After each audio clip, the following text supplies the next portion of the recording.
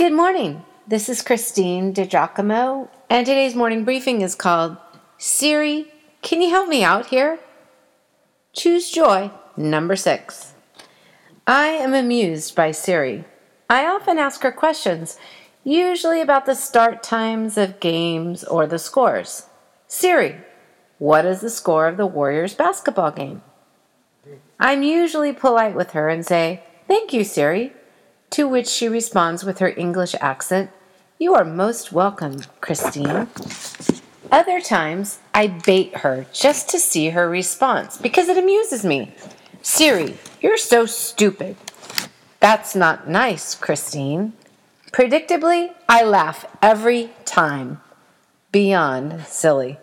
This morning, I asked her a different question, which I will tell you about in a minute. Her answer was not satisfactory in the least. When Dylan, now 24, was 3 years old, he was already a force to be reckoned with. When he wanted me to sit down and play with him, he would say, "Here are the choices. Legos or Thomas?" Talking about the train.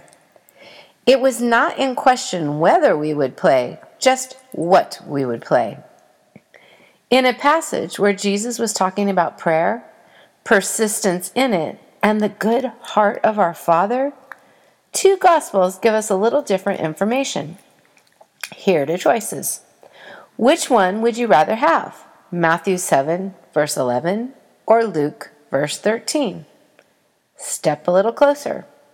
From Matthew, "If you then, though you are evil, know how to give good gifts to your children, how much more will your Father in heaven give good gifts to those who ask him?" Again, that was from Matthew's Gospel, the disciple.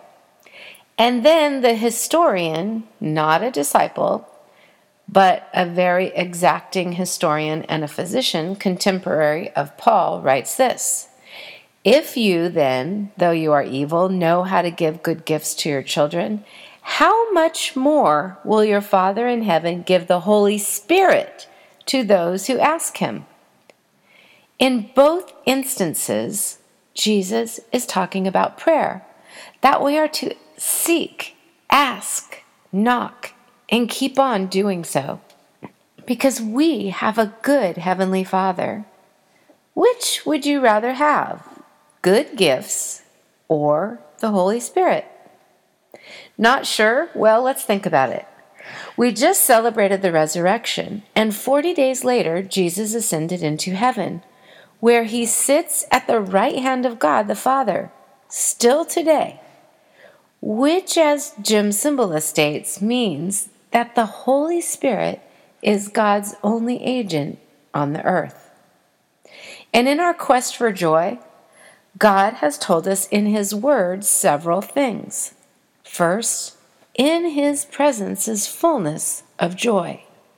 Yes, you and I can find joy in God's presence. Also, the joy of the Lord is my strength.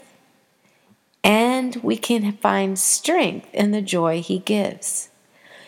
Also, Paul writes, the Holy Spirit produces several kinds of fruit in our lives, including joy. So wait, is the Holy Spirit the one who gives us joy? Looks like it. See, here's the thing. When we walk with God through relationship with Jesus Christ, we are filled with the Holy Spirit. And the Holy Spirit births within us joy. Paul explains in 1 Corinthians, "Now we have not received the spirit of the world, but the Spirit who comes from God." Yes, from God comes all good gifts. The gospel writers wrote from different perspectives, speaking of Matthew and Luke. Matthew, the disciple of Jesus, wrote his account in about 41 AD, just 8 years after the death of Jesus.